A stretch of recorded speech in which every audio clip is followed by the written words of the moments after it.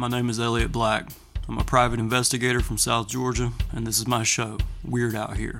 I'm documenting my cases, because if you're like me, you enjoy the weird, and let me tell y'all, it's weird out here.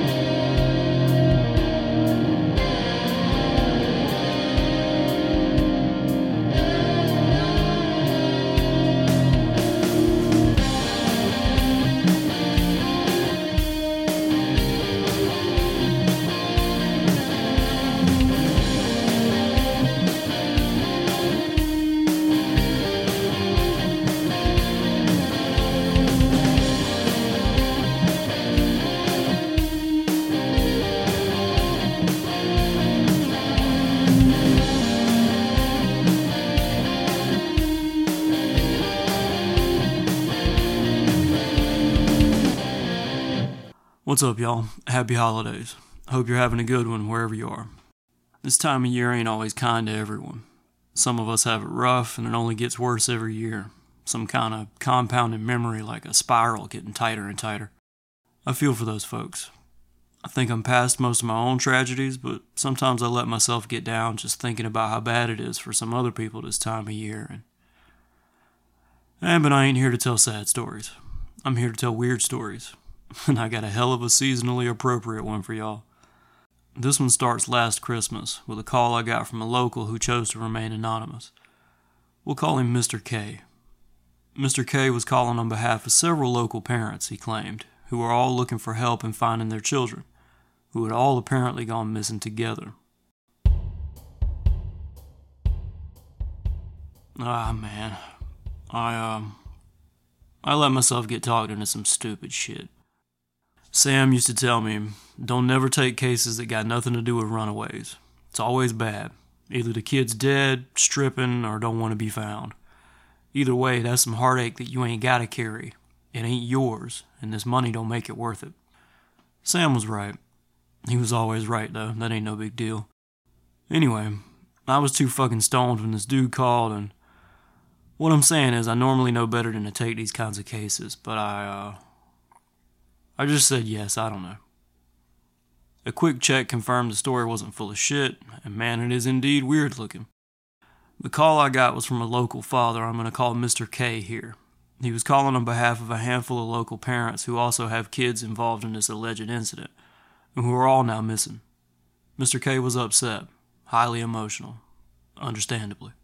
The cops say that Mr. K's daughter and 4 other children murdered a homeless fellow who I'll just call Davis here. The cops are presumably on the hunt for these kids, and the dumb fucks think the kids killed the old hobo and hauled ass somewhere. Mr. K is understandably worried that the dickless and trigger-happy scumbags in law enforcement will go fucking Terminator on his kid and her friends. And look, maybe the kids did kill the old guy, but that don't mean they should get fucking smoked by grown-ass men who... Anyway, I said yeah because maybe if I find the little fuckers before the cops do, nothing stupid will happen. Maybe. So here we go. What I do know is that one of the last people to see the kids was Mr. K himself. The 4 of them were at his house, packing all kinds of stuff into backpacks before they left on their bicycles. He didn't realize they were packing up to leave. He said they get into all kinds of shit all the time. He didn't think it was out of the ordinary. I guess here's a good time to talk about the kids. The 4 of them have known each other for a few summers, living within a few blocks of each other in a small town, going to the same school. I'll leave out most of the details here, but there are 4 kids, 3 girls, 1 boy, 9 years old, all of them. One of the girls, who we'll call Little K, is Mr. K's daughter. They're a real pack, according to Mr. K. They roll together everywhere, real friends. Mr. K says he probably knows the kids best, as the other parents don't get involved much. Not like in a bad way, not really, I guess, just detached. Mr. K says he hangs with the kids pretty often and has a feel for what they get up to and how they roll. Mr. K had heard the kids talking about the old dude with the hat for a couple days. In small towns down south, we don't have many homeless folks. Not the transient type, anyway. We got plenty of poor folk that live outdoors or otherwise pretty rough compared to a lot of folks, but we don't get like random hobos. We know everybody. So this dude with the hat, when Mr. K mentioned him, I already knew who he meant.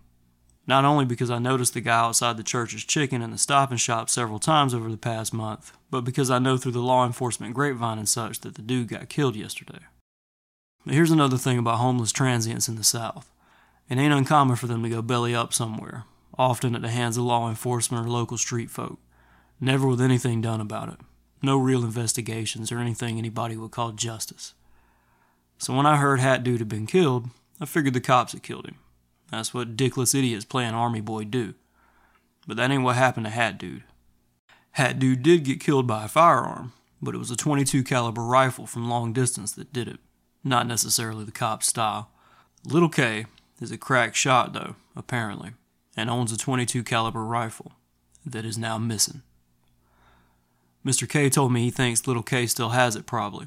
He thinks maybe something went down with Hat Dude and the kids defended themselves and then ran scared because cops.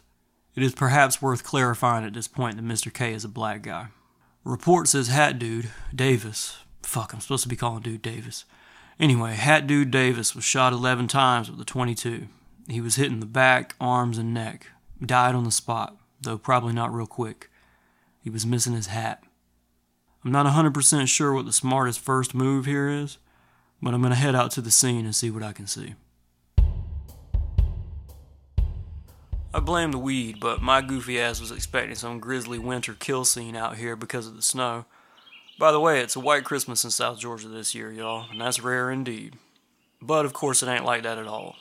With .22s, most of the bleeding happens on the inside after them little bullets go zigzagging around your insides, bouncing off your bones and shit. There's just thin, dirty snow from where the cops trampled everything. I'm in a huge open field that's bordered on one side by pine woods and a Ford car lot on the other. Hat Dude Davis got dropped out where the field meets the pines, where he had been hanging out for a few weeks, I guess. What's left of his camp is just bits of trash left by the cops now. There's two obvious places to post up and shoot somebody from nearby. One is among all them big shiny new trucks in the lot over there, and one is from the pines. No 9-year-old kid nowadays is going to be dumb enough to go fuck around on a car lot where there's a million cameras. They were surely in the woods. Gonna take a walk back there. Well now, the local department is even more fucking inept than they look. Or they just don't give a fuck. It only took about 30 minutes of walking around out here to find where the kids posted up. They were smart. Only one spent shell left behind, and I guess it wasn't on purpose, just lost in the chaos. I'm finding bits of red fleece stuck in tree limbs all over. A trail any moron could follow, not to mention the dirty tracks in the snow. This shit's only like 2 inches deep, and it ain't snowed enough since yesterday to cover up anything. It's real fucking obvious this is where they ran. The strip of pine trees is maybe 200 yards thick, and on the other side is another big field, a cotton field. The kids ran through the pines to the cotton field, and I'm standing here now looking at, I don't know, some kind of weird depression in the snow. Like maybe they all laid down and tried to make a big snow angel? Nah. They were probably trying to clean off their hands. Or the hat. Whoever grabbed the hat might have had bloody hands, or maybe the hat was bloody and they tried to clean it in the snow. Maybe. If I put a black light on this snow, I might could find out, but the trail that leaves here is fucking weird. Looks like they dragged something big away from here. If Hat Davis hadn't been laid out in the other field, I'd say they were dragging him, but what the fuck? I don't know. Something feels real fucking strange here, though. Like the vibe is real fucking heavy, almost like a church or ritual space. Shit, I ain't following that trail after dark, unarmed, and it's getting dark soon. I'm gonna go talk to Mr. K. Mr. K had some real interesting shit to say. So Little K told Mr. K that Hat Davis had showed the kids a magic trick with his hat last week. Mr. K arched an eyebrow at me when he said that shit, and I arched one back, expecting the worst. But although that was obviously his initial reaction as well, the kid said it wasn't anything pervy, though it was gross. They said Hat Davis had put his hat on a dead deer, and the deer came back to life and walked to his campsite. Word. I asked him if they had lost a pet recently, or if any of the other kids had lost a pet. He said no, that little K's cat was still around, doing what cats do, and he wasn't aware of any of the other kids losing a pet or anything like that. He started looking at me kind of funny after that, and I didn't want to press it, so I didn't. Mr. K had a lot of other shit to say, but that's the important bit, I guess. Hat Dude Davis. I didn't tell him about the trail I found, or the spent shell. Ain't no point, really. Not yet. I'm gonna hit that trail at first light. Yay. Gonna be cold as fuck.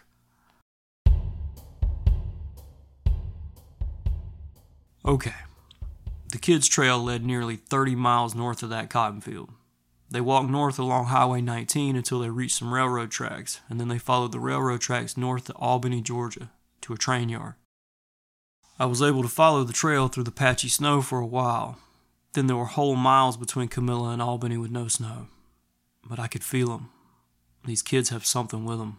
Something awful. Bad fucking vibes aplenty were strung out for all of those miles. Something unnatural. Something that's leaving a sort of spiritual rot behind it wherever it goes. I called Mr. K around 6 this evening and asked if he and Little K had lost a loved one recently. And he said no. I attempted to cover for my question by telling him that I was just curious because kids do weird stuff when they're going through heavy shit like loss. But yeah, nothing like that, he said. I'm going to spend the night tracking down all the names and numbers I need for tomorrow's work. I'm going to hit that train yard in Albany, see what I can find out there, and then get in my truck and follow the train line north. I don't know why exactly, I just don't imagine those kids walking 30 miles north that day to get on a southbound train and come right back through town. But maybe they did. I'm in my truck, headed north. Hell of a day at the train yard. I ended up talking to a guy named Martin, who works for a certain food distribution company. After dropping a few 20s and telling a few lies, I got him to tell me that 2 nights ago, one of his refrigerated units had been broken into. This would have been the first night that the kids were missing. He said sometimes sensors go off for reasons that are of no concern, or they malfunction. But everything sends a hit to the servers and gets logged. And in a lot of cases, seen by somebody who's actually currently on the clock. So when a refrigerated train car that he had personally inspected just 30 minutes before tripped its door sensor a mile down the track, he didn't worry about it. He didn't worry about it until he found out that a man had been murdered at a train yard in Knoxville, Tennessee this morning, standing right inside his refrigerated car. He said this murdered man had allegedly been beat to death right there in the unit. So I'm on my way to Knoxville to talk to a guy that Martin knows who works at that train yard. I asked Martin how cold it is inside the unit, and he said it's a freezer unit, so well below freezing. I know a lot of motherfuckers and get a lot of emails that Martin doesn't know. So not long after leaving Albany, I stopped at a Denny's for a double veggie burger and a side of fruit. Best fucking road meal in America. And I hit the Grapevine. Turns out it wasn't just a train yard worker that was found dead in Knoxville this morning, but 2 of the kids as well. Not Little K, but 2 of the kids I'm looking for. Which makes me feel like shit, even though that ain't my fucking fault and it ain't got nothing to do with me. The kids froze to death in the unit. So where are the other 2? And whatever the fuck it is they got with them that smashed that man to death?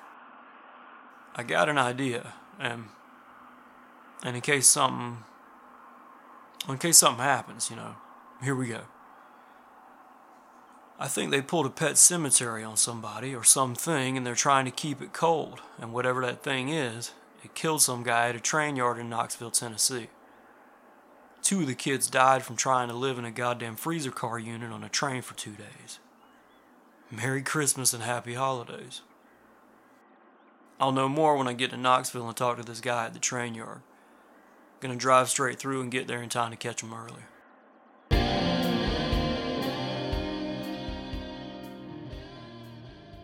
I'm at a hotel in Knoxville. Gonna get a good night's sleep, then roll out north, fast, and try and get ahead of this train. Little Kay and her one fucking friend she has left ain't gonna make it much longer. There ain't no way.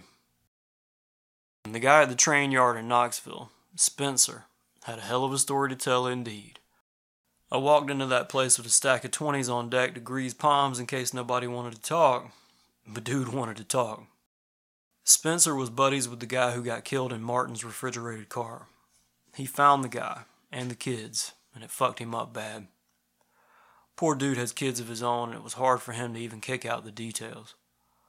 Spencer's buddy was the guy being paid to break the seal on that refrigerated unit for inspection. He figures whoever got him was waiting inside with some kind of weapon, something big and heavy. He said his friend was fucked up bad, like somebody had got at him with a baseball bat, but he was wet all over. He was so wet that there was a thin layer of ice crusted all over what was left of his head when he found him in the unit. I asked him if the kids were fucked up too, and he said no. They looked fine, like they had just gone to sleep. Spencer took me to roughly where it had happened, and it felt bad, like that place at the edge of the cotton field back home. It felt sick. There weren't any detected break-ins on any other refrigerated cars in the yard, but I'm sure that's where little Kay and her friend and her monster are. The cops identified the two kids from Camilla, and word travels fast. Apparently they've shifted gears and they think the kids are being held by some nut job who killed Hat Davis with little Kay's rifle, then abducted the kids and headed north, where they got caught dumping two of the kids in a freezer car on a train and killed a guy. Cops are fucking stupid. They got no clue. But really, I don't know shit either. Back at it tomorrow.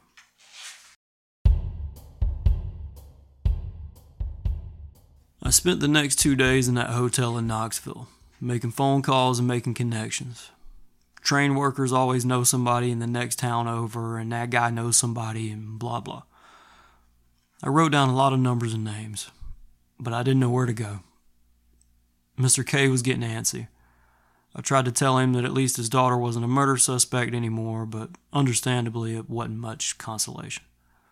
Kids are plugged into shit that most of us have let go of. They're able to perceive things in a way that most of us can't anymore. Their belief is malleable, amorphous, or non-existent. They're in a sort of constant state of awe. That shit produces a fucking weird effect on reality. Kids get up to all kinds of fucking crazy shit. Revelatory, mind-blowing, magical shit. And then most of it is lost to time when we let this fucking garbage life of wage slavery strip us away to shadows. On that last night in the hotel room, I was sitting on my bed, high as hell and trying to get into little Kay's mindset, when it hit me. And then I heard the song coming through the hotel wall, blaring from my immediate neighbor's television, I assume. Or maybe I heard the song first and that's what made it all click for me. I'm not sure what's better. This fucking kid killed a hobo and took his magic hat and used that magic hat to create some kind of monster friend that needed to stay cold. And so she and her crew headed north to keep their friend cold. I ain't gonna sing the song. I left Knoxville the next day and drove up to Richmond, Virginia. Shelley was watching my place, so I wasn't worried about my stuff or anything, but it was Christmas Eve and all I could think about was little Kay and her buddy from back home. I wonder if they missed their folks or even gave a shit that it was Christmas. I don't have anybody waiting on me, so I hung out in Richmond for almost 2 weeks. Just kind of skipped the holidays altogether. I kept paying attention to my train line connections, but nothing turned up. I gave out my number to a lot of people. Worked my way up my connections to Canada. But nothing. I came back home on the 13th of January. Little Kay and the other kid from Camilla were never found. In June, I got a call from a Canadian fellow that got my number from someone I had talked to back in January.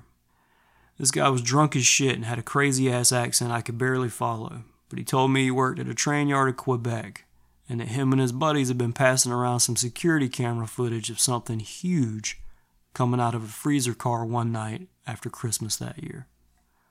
Something made out of ice and meat that walked like a person, and it had 2 little kids with it. He said a group of Americans in suits and badges came and rounded up the hard drives from the train yard with all the footage, but they didn't know about the flash drives that him and his buddies had been sharing.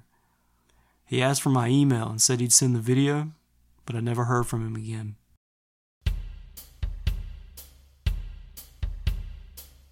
This is weird out here, and you've been listening to the Case of the Christmas Assassins. Happy holidays, y'all.